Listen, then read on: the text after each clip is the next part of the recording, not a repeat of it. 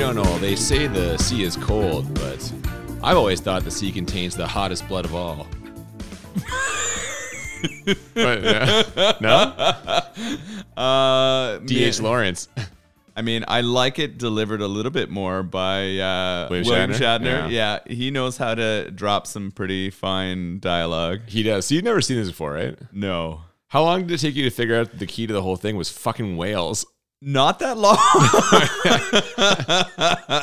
I've been ragging on myself a little bit this season for how long it's taken me to figure out movies, but very quickly I figured out that the key to saving planet Earth in the future was to go back in time and save the whales. Such is the plot of our movie for today, Star Trek IV: The Voyage Home. Welcome to Bad Movies and Beer. I'm Cooper. And I'm Nolan. And here we are. The original Star Trek film franchise. William Shatner, Leonard Nimoy, who also directed this turd. I feel like he's responsible for a few of the worst Star Trek movies, but I could be wrong about that. And that's what we got. We're going back in time. I mean, I was excited when you said we're going to watch a Star Trek film. Growing up during the era we did, I definitely spent a great deal of my afternoons watching Star Trek: The Next Generation. Sure, yeah. For me, early evening was on 6 p.m. on Fox 29. Yeah, I probably watched the same thing. And always really enjoyed that. Connected more probably to that cast than this current one. Oh, come on now. This is a debate that we could probably go deep on, because I'm assuming you're a Picard guy. Yeah, I'm such Captain a rule Kirk follower. is the superior captain, and everyone knows it. I mean, maybe in terms of like entertainment and philandering, but action and philandering. He does love to philander. Yeah, no, man, he's a man of action. He's a doer. He's a doer. Yeah, Just sit back and talk. The new remake of the new relaunch of the movies. The Kirk character is great. It is enjoyable, but yeah. I think just because what I was most familiar with was the other ones, I think that's why I always kind of lean there. But I wasn't unhappy to be watching a movie with Kirk and Spock and the rest of the crew. How'd you feel afterwards? I mean, that's for the end of our podcast. That is, my friend. And we will obviously cover the whole movie as we always do. But first, we have a beer that we're pairing with this movie. What are we drinking today? Oh, this one is a slam dunk. This one's a little bit more locked in than some of the others we've had recently. I feel like there's kind of been some quasi stretches lately, but this is called Captain's Log. Oh, perfect. Yeah. Yeah. When we just know that that's a part of the end of most Star Trek episodes. If you've ever seen one, the captain always goes and finishes his log. In the beginning is how it starts usually, isn't it? Yeah. Even in this movie, we get the start with our captain's log. And so just what a great connection. This is from Cameron's Brewing Company out of Oakville, Ontario. They've been a mainstay in Ontario craft brewing for a long time. I think they opened in 97. That's what the can says, yeah. So they've been around for a really long time. They now have a large selection of craft beer you can get from them. They are very active in the brewing sort of award circuit. And this one, the Cameron's, this beer itself is won Best Lager in Canada, I think, in 2021 or from Canada. They also had the Best IPA, which maybe we should have drank too. I think that would have been pretty fun. It was called Cruising Through the Galaxy, so it would have fit with our connection as well, but maybe we'll try that one another day. I'm okay that we didn't do that today. I'm all right with it. This lager should be fine. Yeah, thank you. I know. Looking forward to try this one. Want to get into it? Yeah, I've had this many times. It is delicious. It's exactly the kind of beer that I am often looking for. So this one is going to be a nice, easy episode for me. Let's do it.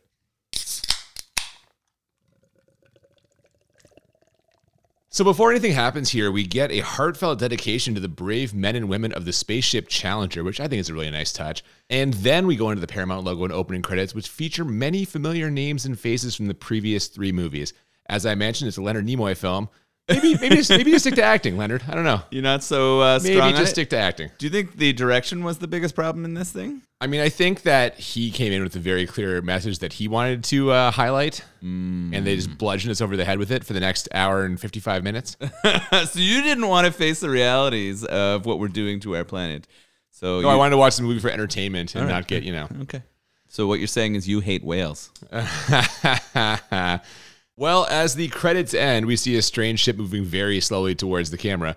Inside the USS Saratoga, we learn that it appears to be a probe from an intelligence that is unknown to them. Starfleet's going to monitor that, but right now they've got bigger things to worry about. As we cut to Starfleet headquarters, where they are holding an inquiry into Captain Kirk's actions in the previous movie. Now, in case you haven't seen Star Trek 2 and 3, the Klingons think that all of this stuff with the Genesis device is secretly a plot on Kirk's part to destroy their race. And I mean, he does hate Klingons. Yeah, you had to remind me of this. I had seen these movies, or at least number 2 I've seen. I don't think I've seen number 3. But the whole idea was that they have created this thing that can bring back and terraform a planet so that people can live on it or aliens can live on it again. And the Klingons viewed this as a threat.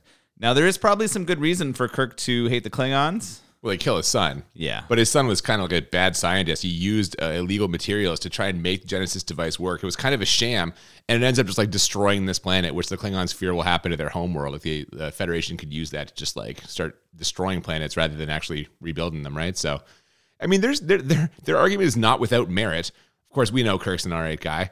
The Klingon ambassador, though, he's hot about the whole thing. But then Spock's dad walks out to put him in his place. Now, the Starfleet president tries to shut this down by telling them that Kirk has been charged with 9 Starfleet violations, but this only makes the ambassador more angry. Starfleet regulations? That's outrageous! Remember this well. There shall be no peace as long as Kirk lives. Yeah, this is a straight ultimatum here, right? You need to execute Kirk or there's going to be war. Yeah. Speaking of Kirk, he leads us into the next scene with a trademark captain's log, and we learn that he and his crew have been waiting patiently on Vulcan for this all to play out, and they're doing it with their new ship, the Klingon bird of prey they commandeered in the last movie. They're planning on heading home soon, but before they do, Spock decides to brush up on his trivia skills. Yeah, he heads off to a cave full of computers. Yeah, it's the Vulcan computer cave. Pretty standard, I think. Yeah, I think so. And that is sort of giving him trivia about the Earth and about other science-related topics. He's also playing chess on one of them, it looks like. He's got like 5 screens going at once. He's just He's winning that game of chess while doing that. But there's one question he cannot answer. Yeah, the one question he can't answer is, how do you feel? And if you are not a fan of the Star Trek movies, you won't know, but traditionally the Vulcans, the race that his father is, and he is half Vulcan, his mother is a human, I think, and they don't have emotion, or they don't express emotion. I think they have them, but they repress them somehow. Yeah. They have some way of repressing them. So that question does stump him, which his human mom is a little bit... not concerned about, but he's all emo about it, and she basically tells him to pull his head out of his ass. These questions, though, man, they come fast and furious, and did you notice that one of them references Earth in the year 1987? A nice little bit of foreshadowing. Yeah, we're going to have to be maybe heading out of the are we in 23rd century here? Yeah, they're laying the groundwork for how he could possibly know some shit that he should have no business knowing with this trivia fucking cave. That's all this is. It's such bullshit. Back at the USS Saratoga, that probe is sending out mysterious sounds which are impacting the ship's systems, and boy are they, as the ship slowly shuts down, then catches on fire, and as we learn later via distress call, is not going to be able to maintain life support. And as if things couldn't get any worse, the probe is headed directly for Earth. How did you feel about this probe? It looks like a giant can with like a little tennis ball on a stick sticking out the bottom. Like, if I wanted to build a model of this, I could probably do it in about 15 seconds. Yeah, it's really pretty nondescript. It's weird. It kind of looked like asphalt. Like, it just looked like asphalt poured into this, like, circle, and then it was making this sort of annoying sound. It was annoying, but only because we were hearing it through air, see? But yeah, it's heading for Earth, and also heading for Earth is the Klingon bird of prey, since Kirk and his crew have got it up and running. So we have to say goodbye to Lieutenant Saavik here. And I don't know about you, but I spent the whole time trying to remember who it was that she had banged. Was it Spock? Was it Kirk? I think it was his son David. It was his son David, right? Because you thought the same thing. You were like, who did she... Well, you know, the funny part is I didn't say that because I remembered it from the movie. She was just giving everyone like those kind of eyes. This version of Saavik or the Kirstie Alley version? I mean, we all think Kirstie Alley is more promiscuous, don't we? I don't know about promiscuous. I just would rather, if it was going to be one of the 2 Saaviks, that'd be the one I'd go with. Yeah. Yeah. Why's that? You know. I just thought maybe you had a connection. Her face to is Kirstie less Alley from jagged. else. I don't know. Yeah. No, she's thicker. Any number of reasons. Moving on. So it's been like 10 minutes and the probe is already at Earth. That seemed really fast. I did feel like the timing here was kind of strange because it felt like it was moving slowly through space in the shots that they were showing. Very slowly. But no, apparently not. It's arriving at Earth, and then we get some pretty catastrophic weather events happening rather quickly. Oh my God, yeah. It has an immediate impact on the planet as like dark clouds form and the ocean starts to part. Maybe Moses is on board. You're just trying to rile me up with the SS Moses. Let my whales go. On the bird of prey, they can't figure out what the hell is going on. And while they wait, Dr. McCoy tries to get Spock to tell him what being dead was like. You know, because they have this strong connection now since they were sharing a brain there for a while. But Spock is his usual Spocky self, and the doctor ends up leaving angry. Yeah, he was a little grumpy with him. He said, I have to die before you are going to talk to me. Yeah, how are we going to talk about it then? Spock was saying unless they have the same frame of reference, they can't do it. And so he was pissed, but he walks away. And then we sort of transition at this time between shots of the Enterprise's crew and Earth as things are not going well. Yeah, no, they finally hear from Earth, but it's in the form of a distress call. One telling everyone to stay the hell away as the probe is wreaking havoc on the planet. If they're going to have any chance of saving the world, they'll need to figure out a way to communicate with it. And this is where this shit gets truly ridiculous. As Spock, who we know is only like 70% back, like he's still having these weird little mental lapses and stuff, he immediately puts this all together. The probe isn't trying to communicate with humans, see? They're trying to communicate with something in the ocean. And after a quick search of the Klingon Bird of Prey's databanks, Spock confirms that the messages were intended for whales, specifically humpback whales. What the fuck? Yeah, I started to lose it here as we were watching a little bit. I was like, no, it can't be whales, right? It's not going to be whales. You were like making faces at me, covering your mouth, being like, there's no way. The look on your face was incredible. Just like, what?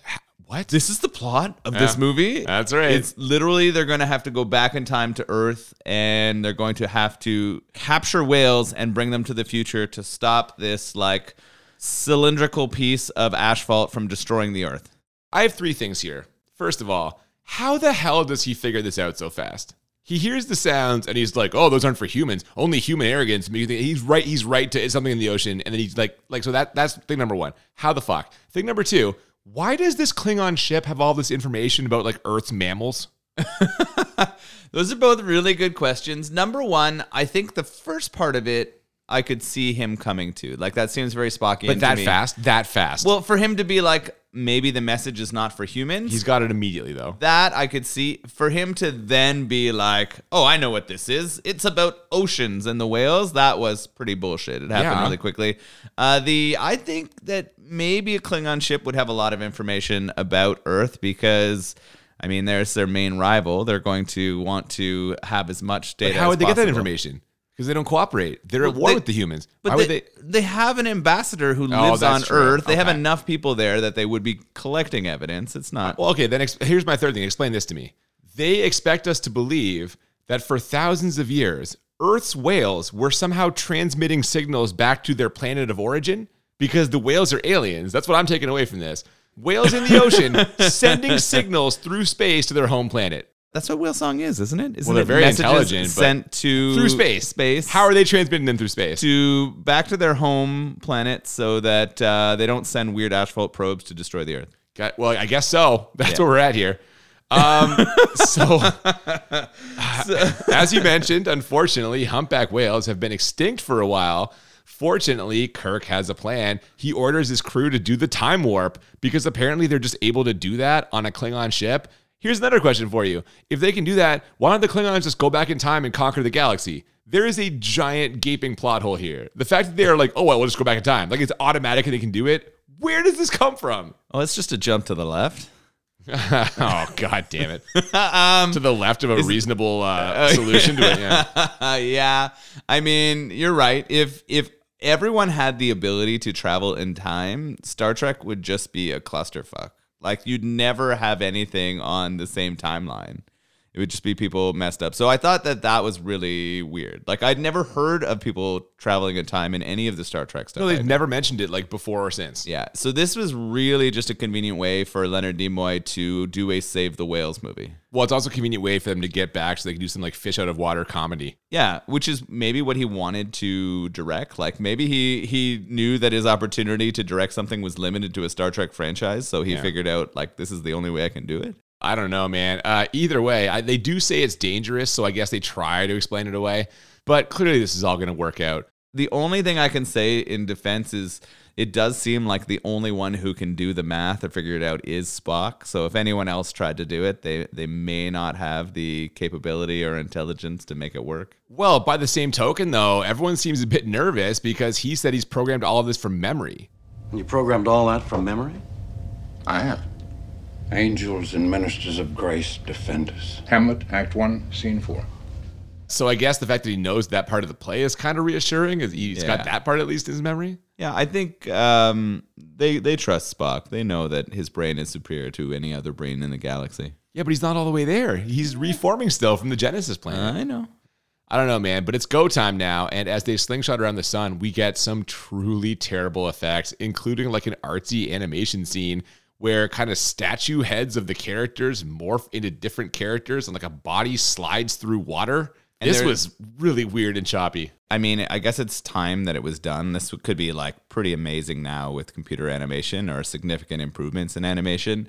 There's also a lot of alluding to whales, right? There were shapes that were similar to whales, almost in the form of sound that like it looked like sound waves to me that were creating the shape of whales. Yeah. So yeah, this is them trying to show the transition. I thought it was interesting that they do this now, and we're going to get to it later in the movie, but when they travel back, there's none of this, right? No. They just skip times, and I actually preferred the latter, right? Like, this yeah, didn't no, work, same. I almost wondered this because this looked a little too advanced for the technology they had in 1986. I almost wonder if this is because we watched this on like this like very nice Blu-ray box set. I almost wonder if they remastered some stuff. This is kind of like a George Lucas Star Wars thing. They went in and like added some effects after the fact. I don't know if this is the original thing or not, but it's weird. And you're right, they don't do it in the way back. We do, however, fade into what looks like a shot of Captain Kirk getting blown in his chair. He's leaned back with his eyes closed and a fulfilled look on his face. I'm serious. That's the first thing I thought of. Oh my God. He's leaned back like someone's just down on their knees in front of him. It looked like he was waking up to me, but I love that you went straight to him getting I bet he's woken up to that happening a few times. In the all of captain's his- chair? You mentioned he's quite a philanderer, so. Yeah, I mean, I guess if you are the highest ranking official on that ship, you're going to use that chair for more than just captain. And a badass man of action. But they made it, though. It's Earth, 1986. We're here. Admiral, I'm receiving whale song. Oh, yeah, right away. They haven't even landed on Earth. They're heading towards Earth, which I guess just proves, yes, the whales were in fact transmitting somehow this whole time. One small problem upon their arrival, the dilithium crystals that power the ship have basically been exhausted, which means that in less than 24 hours, they won't be able to go anywhere. Luckily, Spock reaches deep into his trivia mind and remembers the time when the Earth had a dubious flirtation with nuclear fusion, his words. If they can find some nuclear material, they can use it to power their way home. And all I could think of during this like extremely long stretch was they are really putting the science in science fiction here. Oh, they are definitely trying to, right? They're trying to embed all of the science that they can. It's funny because when you look at the technology they have, it doesn't really stand up, right? It's hard to predict what it would look like in the 23rd century, but I do like that they try to connect the science as much as they can. Yeah, but it's odd to me that they do that right before we switch genres, because from this point out, for the next 20, 30 minutes, we're basically just in a comedy. This is where the comedy begins. They have to head down to the planet's surface, see, only they're not exactly familiar with 1980s Earth's customs. Also, Spock is an alien, so, people will notice that, but he's got a solution. He tears off part of his robe and makes a headband to cover his Vulcan ears.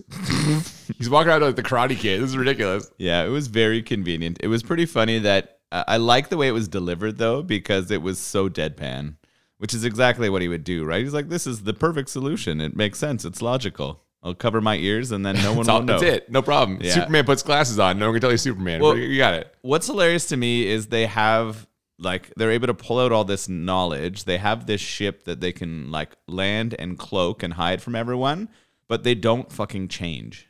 Well, that's the comedy. That's the fish out of water part, right? Some of them, Kirk even acts like he knows what's going on, like customs of Earth people, but he still stands out like a fucking sore thumb. They all do. But if they know this much and like they're supposed to try to be incognito, you think they would have dressed for the time. But what are you good? But with what? They don't have their clothes. They're not on the regular ship. They're on the Bird of Prey. They have what they're wearing. That's it.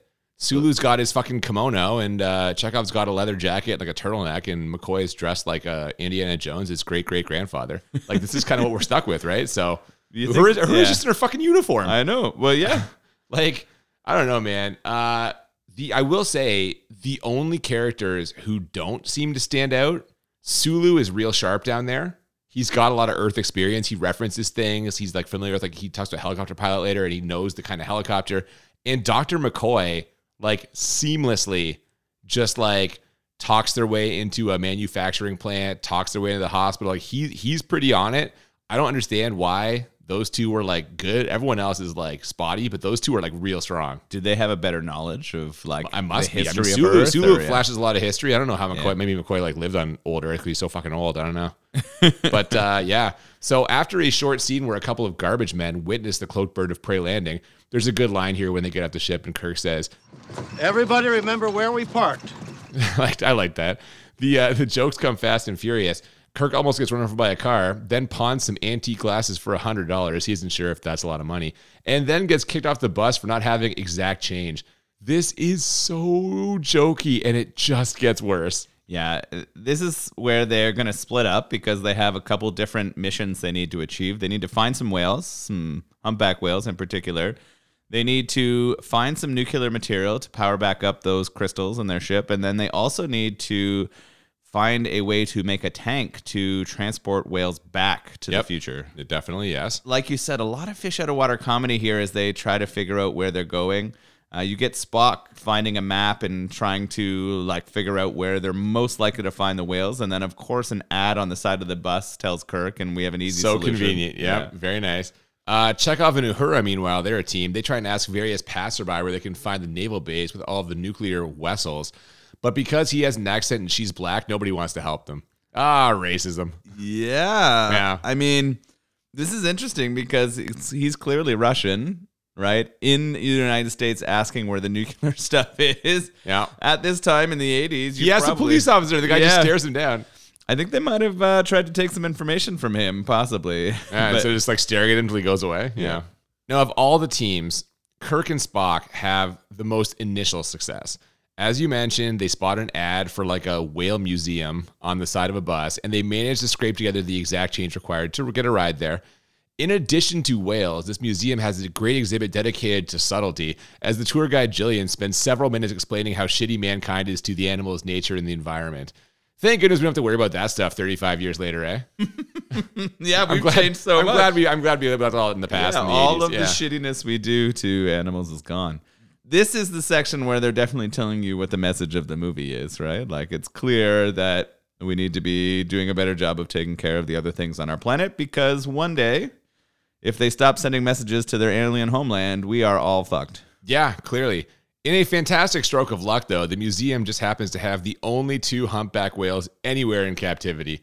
They're conveniently located in a tank that should make beaming them up easy. What won't make things easy is Spock deciding to go for a swim in order to communicate with the whales, which gets them kicked out of the museum. Like, what the fuck? How do you... Well, Spock wanted to make sure that the whales were okay with being moved and wanted to find out if they were willing to maybe communicate with this probe that's having problems. So. Yeah, he didn't want to take the whales under duress. He wanted to make sure they were okay with it because he didn't want to offend anybody. You see a little bit of yourself in that character there? No? You're Spockish in that way? Yeah, definitely. Yeah. I feel that's fair. I like the Spock character quite a bit. Speak whale, do you? Yeah. So we have, didn't you hear earlier? It was a wonderful impression. It was very, yeah.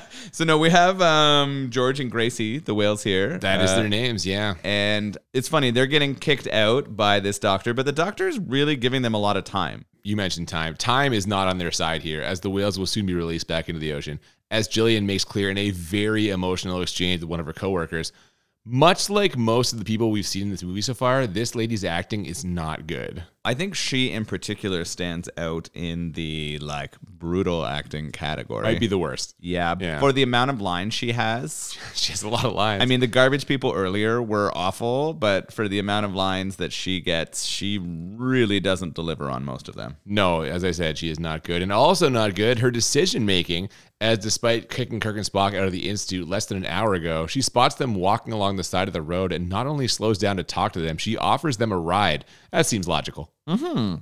Two people, one who was swimming with the whales that you love so much, like without permission. And therefore must seem like a lunatic. And the other who is dressed like a lunatic and like the dress that he has on is insane.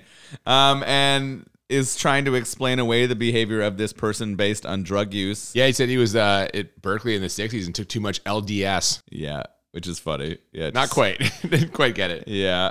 She also threatens them with a tire iron. So if she felt that threatened, why are they in her car? Well, I mean, she didn't feel that threatened, but she wanted them to know that she was prepared. She was packing. But why do you say that to someone you're not threatened by? Well, I think you're just setting the expectations here, right? But if those are your expectations, why are they in the car? I mean, yes, that's true. But I think there would have been a point where it was common to give people rides, even if you were a little bit unsure of who they were and what they would be like. We're going to agree to disagree on this one because I don't think there's any reason why they should be in that car. Two good things do come out of this car ride, though. First of all, Kirk gets Jillian to agree to have dinner with them, so we can safely assume the streets of San Francisco aren't the only thing he'll be exploring on this trip. And he ironically sums up the whole movie when he says, You're not exactly catching us at our best. I think that's pretty appropriate. That could have been the fucking trailer for this movie. Tagline? Yeah. You're not really catching us at our best. I might actually disagree, though, as everyone else has been wildly successful with their individual assignments. Chekhov and Uhura find a nuclear vessel and actually manage to get on board. Sulu connects with a helicopter pilot, and Scotty and Dr. McCoy con their way into a polymer factory where they can acquire the right kind of glass to build their own whale tank. Oh, and they also alter the future, but they just blow right past that. I mean, they do justify it by saying they weren't sure if this man that they give like future secrets to actually wasn't the one who created it. He advances their technology by like 600%. Yeah. He tells them a way to make the most durable glass ever, like 1/6 its current size, and the guy's mind is blown. And they explain it away by being like, well, maybe he could have done it on his own. Yeah, that seems logical. Also. We also get some funny computer comedy. Oh, fuck, yeah. Where he tries to speak into the mouse rather than to type. And then when he does type, he's just like absurdly proficient. Oh my God, he's just like clicking like random letter and number buttons and all these windows are opening and all these things are happening. And there's no fucking way that typing those keys would do those things, but it's the future. Yeah, it was pretty awesome. Oh my God, it was ridiculous. We move from him sort of securing what he needs to build this tank to our date, don't we? Oh, this is a real acting face-off too between Kirk and Jillian here. It's a struggle. Yeah. William Shatner is famous and has been super successful, but he's known for having kind of a garbage delivery. Like either really on point for comedy, but never as a serious actor. And so when the two of them are trying to sort of have this serious date where they're both testing each other out and trying to get info, it's not going so hot. No, I also feel like they have zero chemistry. Oh, no. I mean, the only chemistry that happens is when they get beamed up together and this magical heart appears between them. But you are we'll talk about that delusional. That does not happen. Yeah. He ends up telling her everything, and she like kind of believes him. She doesn't storm out anyway, which I feel like 99% of people would do. But she also isn't going to give him all the information he needs, at least not yet. What she is willing to tell him right now is that the whales are going to be released at noon the next day, which means they're in a real crunch here. Small complication, though, because while Uhura and Chekhov were able to sneak onto this nuclear vessel, which just so happens to coincidentally be named the USS Enterprise, small world, their attempts to leech the power get detected by some crew members during a routine scan, and Chekhov gets captured before he can beam out.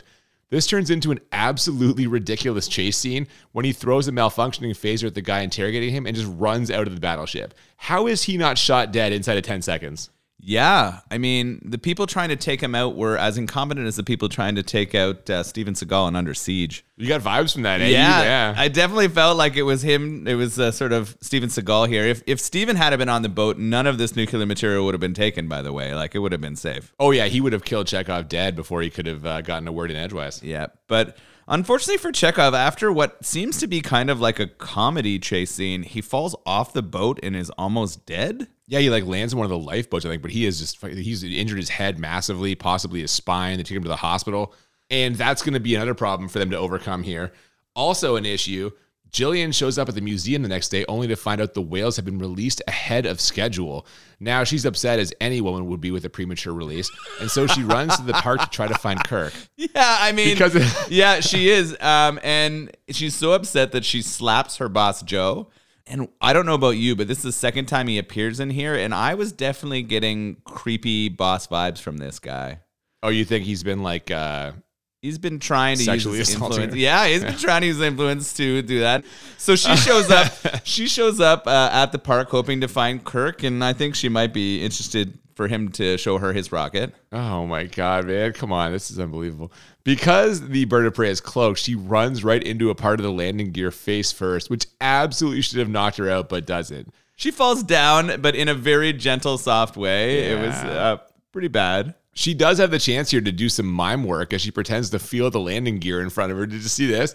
Her hands keep going in further than it's bad. She's not a professionally trained mime. You got to give her a little bit of leeway here. But you know That's what? true. It would have been nice if they just used a green screen and had her push against something. Did they have green screen back then? They must have, because we did. see them lowering the glass for the tank. Sulu's got the helicopter. He's lowering the glass into seemingly nothing. Scotty's like half out of there, telling him to bring the glass That down. was a fairly effective effect, too. I like the way they did the A green. fairly effective effect. You are correct. Very good. They do let her in eventually, and she explains what's up. It is a problem, but perhaps the bigger problem is the fact that Chekhov is headed for emergency surgery and not expected to survive. So now we get a side mission as Kirk, Jillian, and Dr. McCoy dress up like Earth doctors from the 80s and infiltrate the hospital. And McCoy is not exactly impressed with their level of technology and competence. No, it's pretty hilarious. He keeps running into doctors or patients who are struggling and like talking about the Dark Ages or going back to the Spanish Inquisition. Are we in medieval times? Like, what is this? Yeah, he's really unimpressed with modern medicine of 1987. I guess which would be true when you are in Star Trek and you have like scanners and lasers and machines that just fix people without like basically touching them or cutting them. Everything else would be just absolutely garbage. And you can cure a woman's failing kidney by giving her a pill. Yeah. Oh, which is funny. She runs into this woman who's on dialysis, and he just hands it to her. And then later they do a flashback to her being like, "It's a miracle." Yeah, saved. Yeah. The doctors are like, "Full recovery? What?" Like they can't, yeah. So he manages to get the three of them into the operating room by acting like Jillian is suffering from what he calls, This woman has immediate postprandial upper abdominal distension. aka cramps, and his future technology immediately restores Chekhov back to consciousness.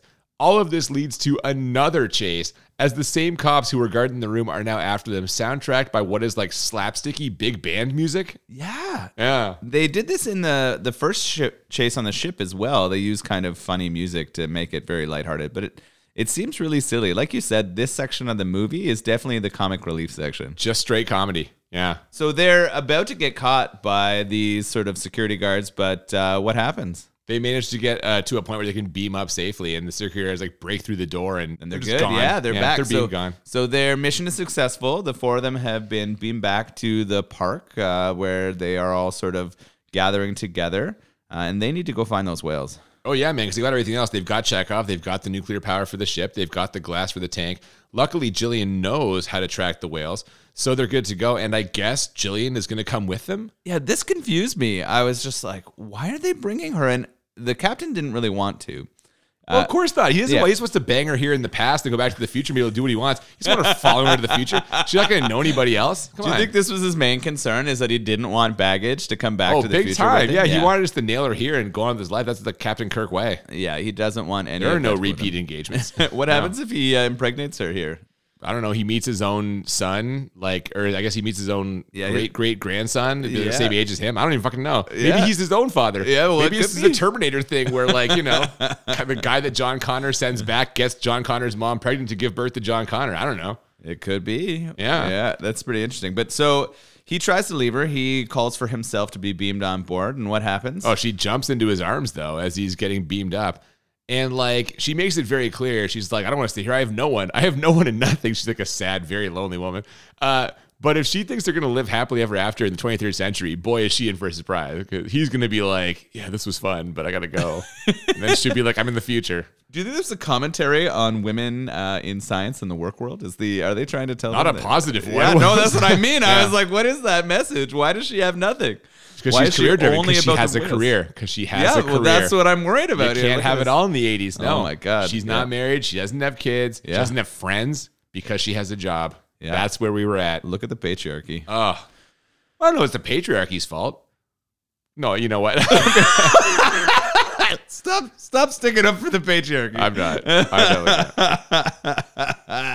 Oh man. So they get beamed on board. She's with them, and she's able to give them the FM like transmitter coordinates for these whales. Time to go scoop some whales. But there is one more obstacle here, as a whaling ship has already tracked the 2 humpbacks from the museum and is preparing to kill them. They've loaded their guns and everything. We've got some dramatic action music happening, but luckily the bird of prey swoops in the nick of time, blocks the harpoon, and successfully beams up these super realistic looking whales.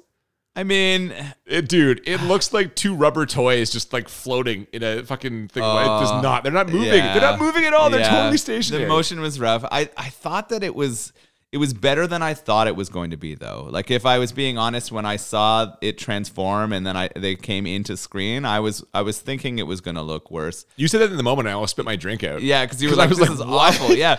No, it surprised me. I thought it was better than it was going to be. You kind of went really quickly there. That scene where they're building the tension is like 7 minutes of music and whales It's going. lengthy, Yeah, yeah. I was like, It's just the holy image of the shit. whaling boat on their computer screen getting closer and closer as they like race there, and the guys in the whaling ship are shouting things that are like in like sea voices. voices. Ready to her. I don't know. You know. Yeah, so I was like, okay, well, I'm glad that they got there in time. The harpoon into the invisible ship was actually kind of funny. Yeah. I thought they uncloak when that happens. I thought they were going to just fucking blow up that. I was hoping they would. Yeah, I was Yeah. waiting for them to launch a torpedo and just blow up the whalers. That would have been maybe too strong a statement. You don't want to alienate. Is that what it is? You don't want to, yeah. Well, then they're murderers. Oh, I guess if it killed them, like, is there a way to? But so are the disable- whalers. Yeah. So I don't know. For a Save the Whale movie, I thought it was interesting how there were no consequences. There didn't seem to be consequences for those whalers. No, except for seeing a fucking spaceship and no one believing them ever. So yeah, so their life has been ruined, basically. Yeah, they're Which never gonna I've want to heard whale again. I guess might that's be better. a worse revenge than killing someone. Yeah, that could be true. Yeah. So they got him. It's time to go home now. But just to try to add a little tension, we learned that Spock doesn't have exact figures for their mass and acceleration. You'd think this would concern Kirk and everyone else, but he seems kind of amused with the whole thing. Mr. Scott cannot give me exact figures, Admiral, so I will make a guess. A guess? You, Spock? That's extraordinary. Like, maybe he isn't worried because he, like us, knows that there's a 0% chance this movie ends with a bird of prey blowing up as they slingshot around the sun. Like, zero tension here. They try and build it, but like, come on. I actually found too the like fake tension created about whether the ship was going to hold together or not also was really lame. Like, Oh my God, random pieces are falling off Yeah. like the set. And yeah. it was just too much at this point. They'd done enough building and enough suspense. We know they're getting back, and we know those whales are going to come and save the day. Oh, of course. And sure enough, when the crew opens their eyes, they're back in their own time and right in the path of the probe. Their ship immediately loses power and they end up doing a water landing, which actually works out perfectly as it allows them to release the whales right into the ocean. This is all a little more difficult than I'm making it sound, as they have to abandon ship and Kirk has to swim down to open the whale hatch. But sure enough, he gets them out of there and they swim off to freedom. Yeah, that's after Kirk spends about 7 minutes of screen time underwater holding his breath. Well, he's great at holding his breath. He's learned that from years of just alien He doesn't come up for air. Captain Kirk does not come up for the air until the job is done. Oh. He's holding his breath for a super long time. Like, it's absurd. Like, he's an Olympic diver. Yeah, apparently he spends lots of time down there. So he's trained forever. But he does get them out. We get a shot of the crew kind of standing on the only part of the ship that isn't submerged in the water. And the whales are swimming freely, and they're sort of excited, but there's also that last bit of tension because what are they not doing? Well, they're not talking. They're just swimming, but there's no sounds, and the probe is still wreaking havoc. We see Starfleet fucking headquarters is getting increasingly damaged, similar to the ship when they slingshot around the sun. But they eventually do after a minute or two, and the probe powers down before heading back from whence it came. Kirk has done it again, man, and the Enterprise crew and Jillian celebrate by playfully splashing around in the water. They're having fun. It's true. The Whalians have saved the day, right? Yeah. It happens really fast that everything is recovered. Yeah. Like immediately things are all good and we're in celebration mode. They have that almost like a pool party, like you said. They're all swimming, throwing each other in the water. I noticed a couple times it looked like they weren't actually swimming. Like they might have been in a shallow pool standing. And I was like, oh, just make them tread water for like a minute, please. But that's okay. Did you also notice that Jillian was not wearing a bra? No. You fucking liar. What are you talking about? So she wasn't wearing a bra? You're the one who told me that. When You're she such jumped a in the fucking water, liar. Look at you. Yeah. Well, this has all worked itself out, but there is still the small matter of Kirk's numerous Starfleet violations, however, so the trial resumes. But because he has once again saved the entire planet, all of the charges have been dropped. All except one. Disobeying a commanding officer. Now, they decide to punish him by stripping him of his admiralship. He was an admiral, I guess, not a captain, but he still said captain's log at the beginning. I know it's Why did he interesting. say admiral's log? Well, and they had all been referred to as admirals too. I didn't, because I don't remember the other ones previously. Had they all gotten promotions or something? Not all. I'm pretty sure him and Spock are the only two admirals. Everyone else is like Sulu becomes a captain, but I don't know if he's a captain yet. Okay. Either way, yeah, they've ascended the ladder due to their numerous wild successes. But Kirk's going to be a captain again. They're going to knock him down a captain, which, let's be honest here, this is not a punishment at all. He was secretly captaining the whole time. Yeah, he wanted to be that captain who's going to continue with his crew and going on those adventures with the USS Enterprise. This is what I'm saying. He's want to be behind the scenes. He wants to be in the action. He's not like Yeah. Picard wants to sit back in his chair and send everyone else to do everything. Well, he just wants to get back on that ship so we can find some more alien strange. That's very possible.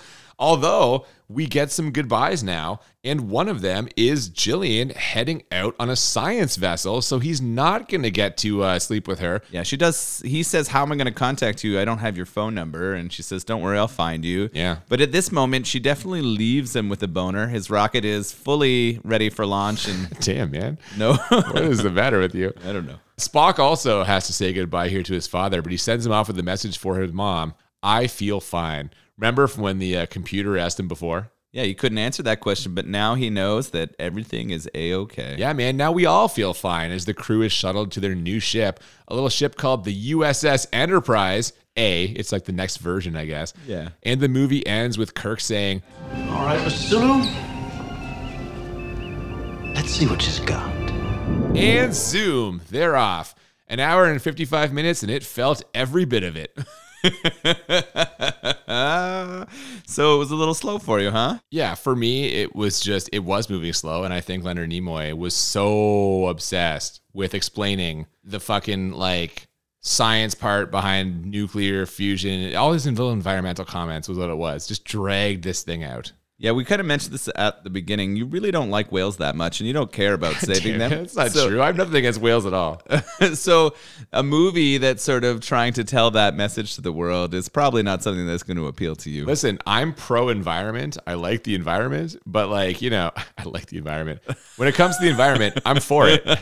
But like, this was just, I don't know, man. Like, I get the point. We could have read between the lines. We always talk about this when movies like make the audience feel stupid. When they act like we don't understand, they could have done this without having to be like, oh, mankind is Earth's like greatest fucking rapist, Which is true.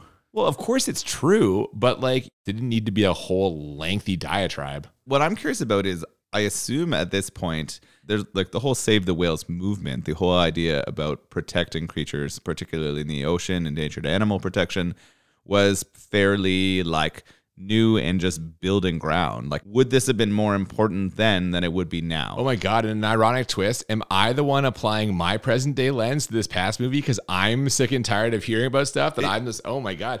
Maybe this was a legit problem back in 1986, and this is trying to bring attention to it at the beginning of it instead of me being like, we get it already. That's kind of how I felt about it. Oh gosh. All right. Well, I might owe Leonard Nimoy an apology then. I mean, It still moves slow. The movie still moves slow. I don't disagree with you, and I also feel like it's a weird thing to do in the Star Trek universe. Yeah. Right? It doesn't feel like a movie you expect from Star Trek. It's not going to a like Brave New World. It's not going to a place that's unexplored. We're going to our planet and having whales save the universe and the Earth of future. I kind of feel like there was running out of ideas here. Like the fact that they pivot so hard to time travel and comedy from a franchise who had done neither. You know what I mean? Like it just Yeah. seems. I know. I asked you about Back to the Future while we were watching this too, and I was Came wondering before this, I think. Didn't But it? I was wondering if this was trying to cash in on the time travel-esque Oh, stories of I the mean, time, right? yeah. Like, was that just trying to get some money along with it? I bet that's exactly what happened. And yeah.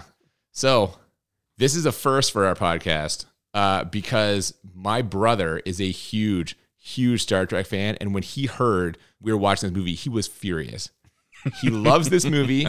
He was mad at us. Yeah. He regretted loaning me his Star Trek Blu-ray box set on which we watched this. And so I told him I would give him a chance to come on here and defend this movie. What do you think? We'll give him a call and see what happens? Yeah, I would love that. I think I'd like to hear from him. Okay. Here we go. I need some help defending this. Hey, Hey, what's up? not much. How you doing? I'm good. Do you want to try and defend Star Trek 4? I mean, I could try. Well, you're such a I huge fan of this. understand. It's a bit fantastical, but I think overall it's a fantastic Star Trek movie. Wait, Give sorry. me your criticism. Okay. It's too long. I mean, how can I argue that? Like, what's the optimal length for a Star Trek movie? What's the optimal length for any movie? 90 minutes. This is hour 55. Okay, the environmental message, they just hammer you over the head with it. The acting. Right, and time has proven them right. Okay, wait. Hang on. Can you okay, wait, why don't you give me your thoughts at the end here, okay? Okay, sorry. Yeah, That's let's okay. give me your. So fine. the acting is terrible. That woman who plays like Dr. Jillian, she's awful. She's really bad. The comedy is awful. It's really bad comedy. So those are my. Do you have anything, Noel, or what? What else bothered you about this? For me, it just felt weird that this wasn't in a Star Trek adventure sort of way. I didn't like that they went back to Earth. All right, Scott, go ahead and defend this shit. I mean, I think that my defense of Star Trek 4 is centered more around how it is by far not the worst Star Trek movie. I think that you have pointed out some legitimate criticisms of the movie. It is a departure from the other Star Trek films. But like in the Star Trek canon, it is not nearly as terrible as Star Trek 1 or Star Trek 5 or Star Trek 3. Oh, hang on a hot second. Star Trek 3 is significantly better than this. Star Trek 3 is mediocre at best. If it is tolerable, it is only because it is the long, painful conclusion of Star Trek 2. And if you're criticizing Star Trek 4 for being too long, then how do you combine 2 and 3 into one big movie and call it good? Christopher Lloyd, man. Christopher Lloyd's great in 3. Christopher Lloyd is okay. Talk about overacting. Oh, hang on now. This is ridiculous. Oh. Explain this, though. Explain away. Come on. Explain why this movie's... You're saying your argument is that it's not as bad as some of the other ones, and therefore it's good? I think if your premise is you are doing a bad movies podcast, then the idea that Star Trek 4 is the worst Star Trek for you to choose is outrageous. Okay. So I reject your entire premise of reviewing Star Trek 4. There are worse movies. As you know, as a longtime listener, we're trying to find movies that are bad but entertaining. I'm not going to go try and watch Star Trek 5. I'm not going to force Star Trek 5 or Star Trek 1 on Noel here and make him sit through 2 hours of that boring bullshit. That's the first. Yeah. Second, the comedy is delightful. Nuclear vessels? Come on. Oh my God, dude. Come on. That's terrible. The fish out of water is kind of funny. I had trouble with it, like them not being able to fit in a little more based on how much Spock knew about the time. I was like, they should be able to just prepare themselves to kind of fit in, and they didn't. But I guess that would have taken away from the point of making it a comedy in that section. Yeah. Okay, but wait. I have one more complaint about this. I've gone back through my notes now, and this is what jumped out at me originally. The whole way we get sent back in time, how does Spock figure out so fast that it's whales? He has the answer in like 10 seconds, and we know he's not mentally all there. That's a problem for me. What do you say to that? I mean, if you heard that sound, wouldn't you be like, wow, that sounds like a whale? Yeah, because I live in a time of whales. They've been extinct for thousands of years. But this is why he goes to the cave and he studies Oh, the trivia computers. cave, Yeah. He's studying this stuff all the time. He knows it. And it's only really been a couple hundred years, not thousands of years, Okay. right? Well, how about this Star then? Trek takes place in like the 23rd century. Yeah. All right. How about this? They expect us to believe that for thousands of years, Earth's whales were somehow transmitting signals back to their planet of origin. No, you've missed that. The probe came in the past and talked to the whales, then went away, and then came back again looking for the whales, and the whales weren't there. No. The whales were. They say the probe is coming because they're sending a signal and they aren't being responded to. That's not what I took away from that. Although, again, I haven't watched it in a while because I wasn't prepared for this little interrogation. My understanding of the premise was this probe flies through space talking to whales or something. And so it came to Earth before, and when it spoke to the whales, it was fine. And then it went away, right? And now it's come back, and it's reaching out to the whales, and it's not getting a response because there's no whales. I don't think the idea was the whales were beaming whale song into the void. I don't know, man, because when the bird of prey arrives in the past, they haven't even like gotten to Earth yet. They're just like orbiting Earth, and Uhura's like, I'm receiving whale songs. They were looking for them though. Well, yeah, but still, I don't know, man. Yeah, that is a good point because I wouldn't think that like from space they could hear any kind of animals just talking. So maybe the pitch of the whale songs really does reverberate through time and space. I don't know. Last one, then we'll let you go, and I really appreciate you doing this. But the time travel part. I think the Enterprise did that in one of the original series episodes. I couldn't tell you which one. Maybe where they went back and fought the Nazis. I don't know. So then why don't the Klingons just go back in time and conquer the galaxy? Listen, that's a very good point. It is kind of a continuity problem. But I mean, Star Trek and science fiction are riddled with these things, right? You have to kind of suspend your disbelief. Well, Noel made that point that only Spock could calculate this, and maybe that's why no one else has done it before, because the Klingons don't have a guy as smart as Spock. But I don't know. But that's nonsensical, right? Like, what is Spock? He's a half Vulcan, half human, but he's somehow smarter than every other person in the galaxy. He's in the trivia cave. You see him in the trivia cave. He's playing chess. He's answering questions from 7 different computers all at the same time. He's a savant. Right, but presumably all the Vulcans do that for fun on the weekends, right? Like, I don't think it's Spock's like personal trivia cave. So you're saying this movie is a piece of shit? No, I'm saying that there are. Listen, if you want to nitpick any movie, you can find flaws. My thesis is this is not the worst Star Trek film. So like I said before, I reject your premise. All right. Thank you for doing this. Really appreciate it. All right. You guys take care. Thanks. You too. Bye-bye. Live long and prosper, as it were. Oh, my God. All right. Bye. Bye. There it was. My brother, practicing lawyer and Star Trek 4 defender. This would probably be a good point to go into our ratings. We rate the movie 2 times on a scale of 1 to 10. 1 to 10 for how bad it is, 1 to 10 for how enjoyable. And the goal is to find movies that are a 10 out of 10 on both scales, or as we call it, the Crit 20. And I will be honest, this movie, I found it pretty bad in a number of ways, but many like diehard Star Trek fans actually do like this movie because the comedy appeals to them. It's like, seeing the characters in a different light, playing off some of the characters' stereotypical behavior. The target audience does, in fact, appreciate it on some level. So I only have this as a 9. My brother, who we just heard from, clearly you heard him defending this with such anger that we would even have in the podcast. So it is hitting that target audience. All right. Yeah. How bad did you think this was? I'm really struggling with my number here. I'm trying to think. I wrote down 2 and not a 2 bad. Oh my God. I was 2 numbers. Sorry. Chair. Yeah. I think I'm going with a 6 bad. Wow. Yeah. So you are almost firmly in the camp of my brother here. This is just like... It's still bad. It's still not a great movie, but there's parts of it, and we're going to get into enjoyability right as we transition. And it starts out, you get the music, it pulls you right into the feeling of being in a Star Trek universe. You get the characters which you know so well from the TV show. I didn't love the going to the modern era, but I still did enjoy the comedy, the way that they solve problems. Well, that's the only way to have the comedy. They couldn't have the comedy if they stayed in their timeline, because the comedy is all based on them being unfamiliar with the customs of 80s Earth. Yeah, it's fair. It hit all the kind of notes that I was looking for, though, in a like fun Star Trek adventure kind of story. I'm getting nervous here. What's your number?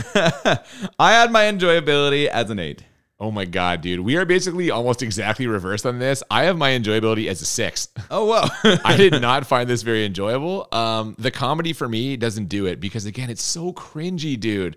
I mean, someone calls Kirk a dumbass and he responds by saying double dumbass on you. Like, he doesn't know whatever. Spock's trying to use like the word hell, but he can't use it properly. I like Spock trying to get into the curse word game. I thought that was kind of funny. I don't know, man. I really did not find this that enjoyable.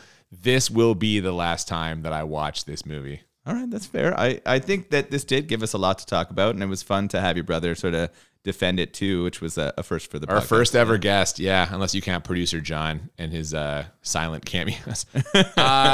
So what about this beer, though? How'd you feel about this beer? Yeah, it was good. They call it a golden lager, caramelly, a little bit darker. It wasn't a really light lagered beer. It was more of a golden with kind of like a full flavor. You can definitely taste the malt in it, but it was smooth and easy to drink, and I can see why this has gotten quite a bit of fanfare. Yeah, and I love this beer. I've had it many times. I'll have it many times more in the future.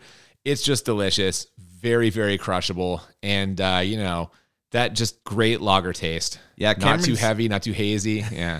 Oh, hating on the haze. I wish we got to drink their like world-renowned hazy IPA. That might be something that I go look for. I mean, please, there's plenty of space movies. We can always come back to them another time further on down the road. But yeah. Cameron's Brewery in Oakville, Ontario. They have a patio and a place for you to grab beers inside. So if ever you're in the area, definitely stop by. Their stuff's also available in all of our LCBOs and beer stores, and hopefully in places where you find your beer too. Definitely. Now, next week we're going to be watching a movie that is not funny even a little bit. There is no comedy in this movie. It is just like straight up weird ass drama. By special request next week, we're going to be watching a little film called The Counselor. I don't think I've heard of this movie. It's a Ridley Scott movie, star-studded cast, weird as fuck. Oh, just weird as fuck. All right. I like weird, though. That tends to increase my enjoyability rating. Yeah. I mean, there'll be some action. There'll be some sexuality, which is always a fertile ground for us for conversation. Absolutely. That'll be coming up next week. It's weird as fuck. You want to be here for it for sure. But before then, if you have not, please follow us on social media, Twitter and Instagram at the BMB Podcast. Yeah, if you have any comments, feedback, if you are a huge Trekkie and you want to shit on us for including it in the podcast, please send us messages. If you have any suggestions for beers or movies or combinations of both, please send us messages to our social media. Also, you can send us an email at thebmbpodcast@gmail.com. Absolutely. Our season is winding down here, but we're looking for ideas for next season, so hit us up there. That's going to do it for this week. Thank you so much for listening. I'm Cooper. And I'm Nolan. And we'll see you next time on Bad Movies and Beer. Save the whales. How on earth can they save the future?